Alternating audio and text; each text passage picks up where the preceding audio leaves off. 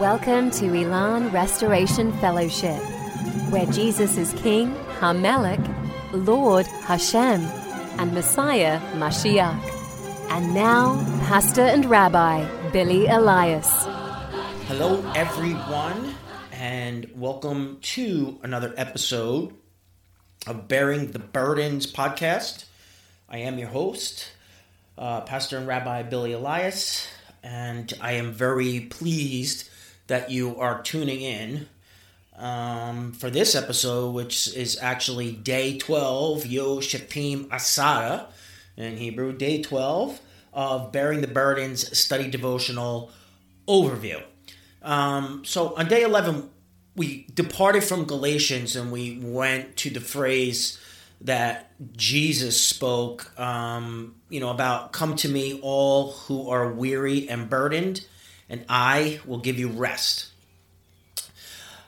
So when we talk about that, obviously when we translate that in Hebrew, it's pretty much is going to say the same thing. There's not much difference.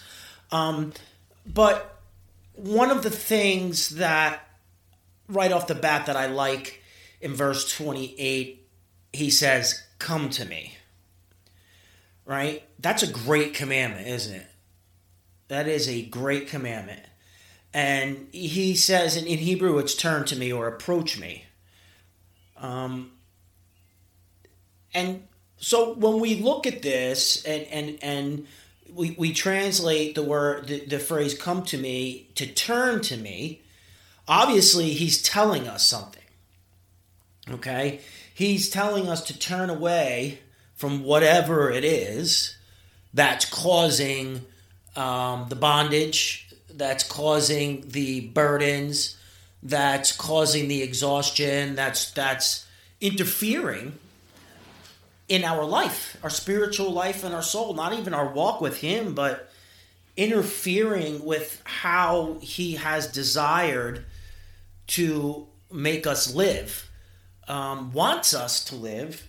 So this is, yes, it is a discipline, of course, and this is a step towards discipleship, but this is a step to freedom before anything else.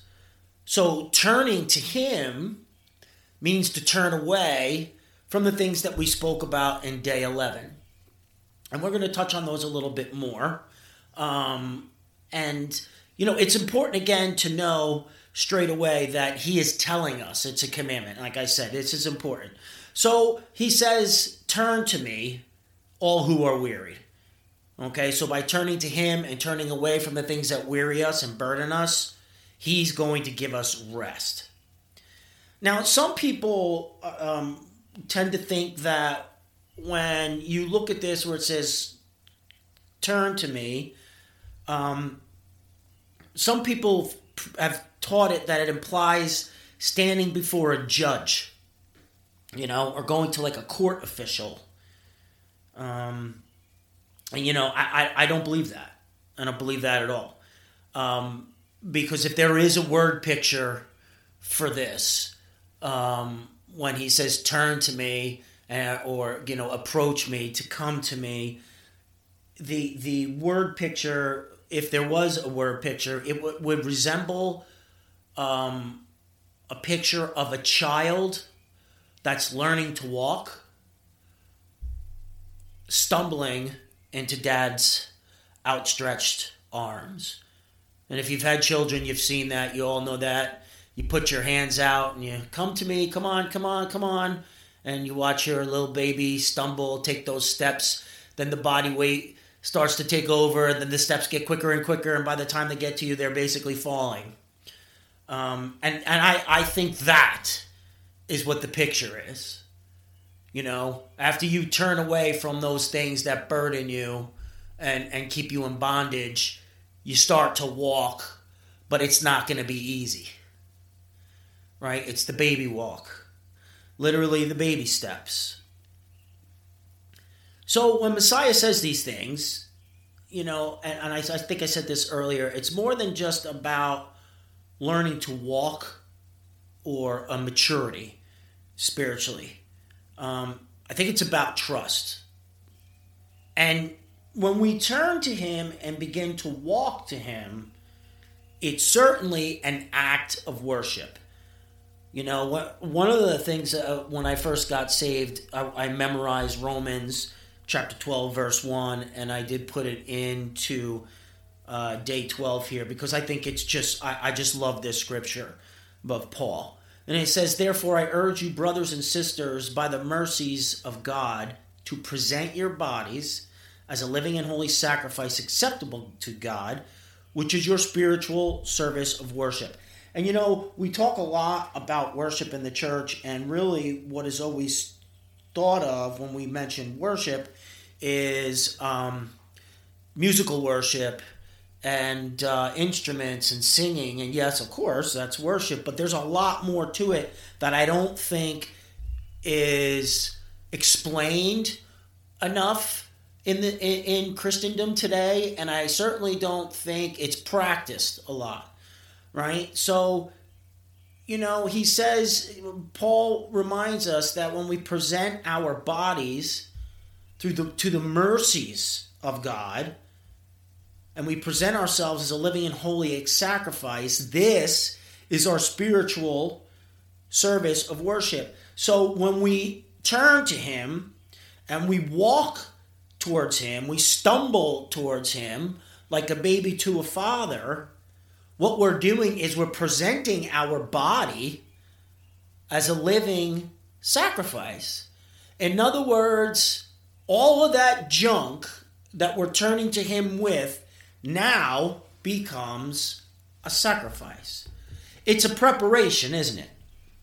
The turning to him is a way of us saying to God, saying to Hashem, I am ready to give all of this to you, Kodesh Lo Adonai, holy unto you. All this junk, the bondage, the burdens, all this junk that has me in captivity, I'm giving to you. Because I'm turning away from it. I don't want it anymore. You know, and when we turn and we go to God, we're bringing to him all that we are. Okay? And this includes sins and sorrows. And, you know, one of the things that I you know, think is very important too as well, because, you know, I don't know statistically what the drug culture is like in the 21st century as opposed to what it was like at the latter half of the 20th century. You know, I know that I would tend to think, I don't know the statistics, that it is beyond, I think it's probably, I would tend to think it's the worst it's been in the history of the United States. So, you know, when we talk about that drug culture, you know, there's three things. I believe that there's three reasons for bondage, and I really do believe that there's three reasons that people get addicted.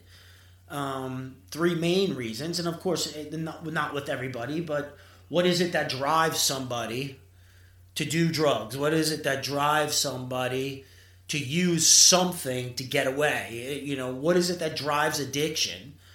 You know, whatever it be, whether it be gambling, whether it be sex, whether it be drugs, you know, whatever different type of addiction, food, right?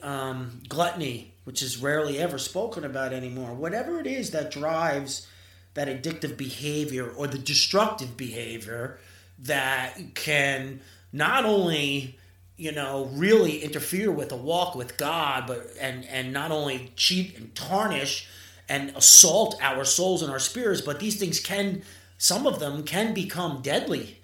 Literally, you can die. So when we look at these things, and it's important for us to know that when we turn and we go to God, what we're doing is we're bringing our bad habits and our lifestyles. You see, and it's not only that, but these things, the cause and effect of environment, the cause and effect of behavior, the cause and effect of trauma or events in somebody's life, are developed as a means of protecting ourselves in three ways, right? We want to self-protect, we want to self-gratify, and we want to self-glorify. So, on day 11, the last episode, we spoke a lot about the excruciating weight, remember? And as we undertake our burdens and the strenuous, fatiguing labor. And what we're doing now is we're going to go a little bit deeper into the relationship and the sacrifice and the worship. And I think, one of the most that's a wrong term. One of the most used scriptures that's used out of context happens to be in John 8:31 and 32. And I say that because, in this, we want to focus on the good part, but we don't want to focus on the prerequisite.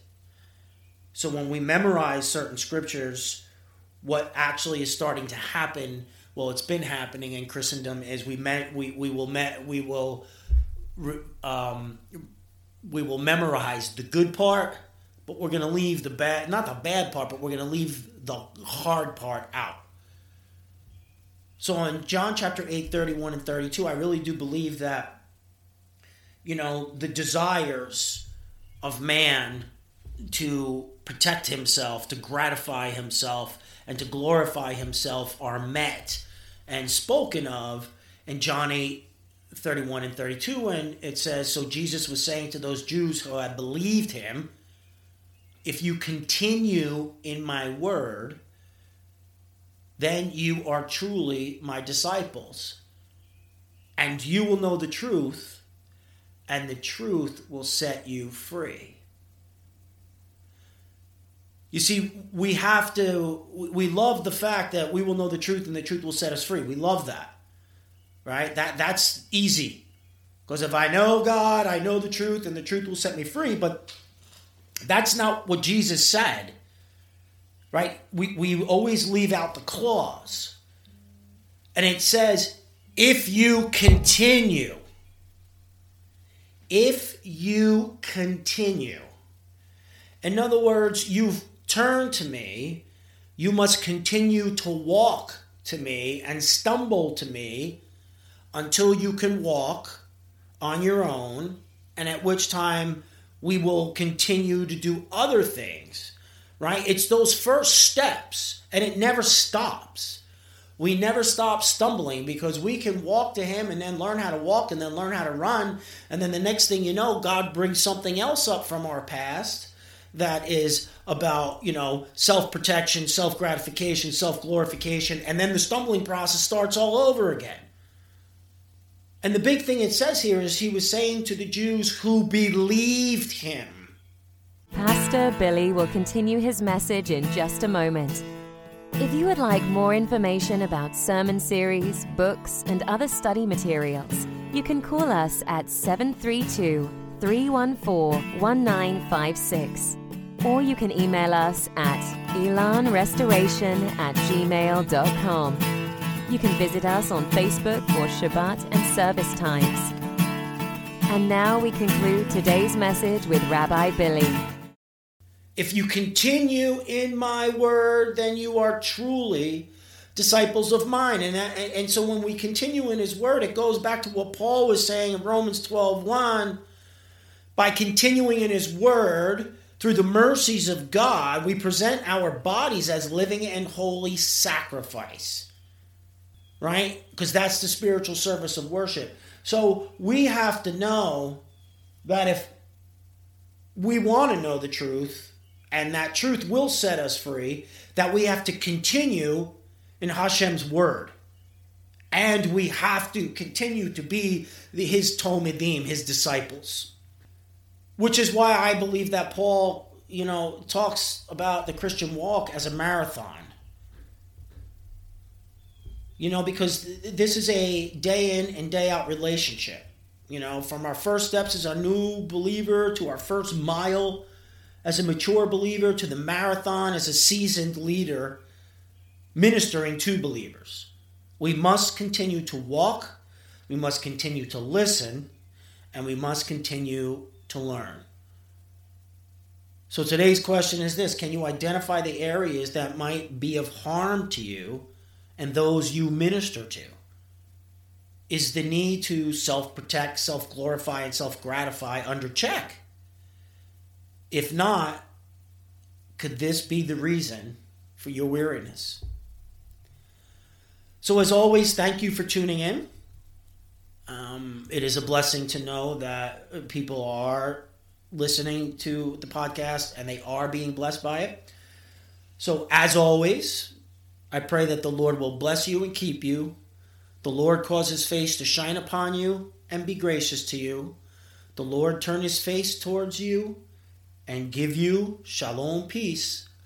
In the precious name of Jesus, our glorious Messiah, we pray. Amen. You've been listening to Pastor Billy Elias. Pastor Billy is the founder and pastor of Elon Restoration Fellowship in Toms River, New Jersey. Join us again as Pastor Billy bridges the gap between the old and new covenants. And as always, may the Lord bless you with peace.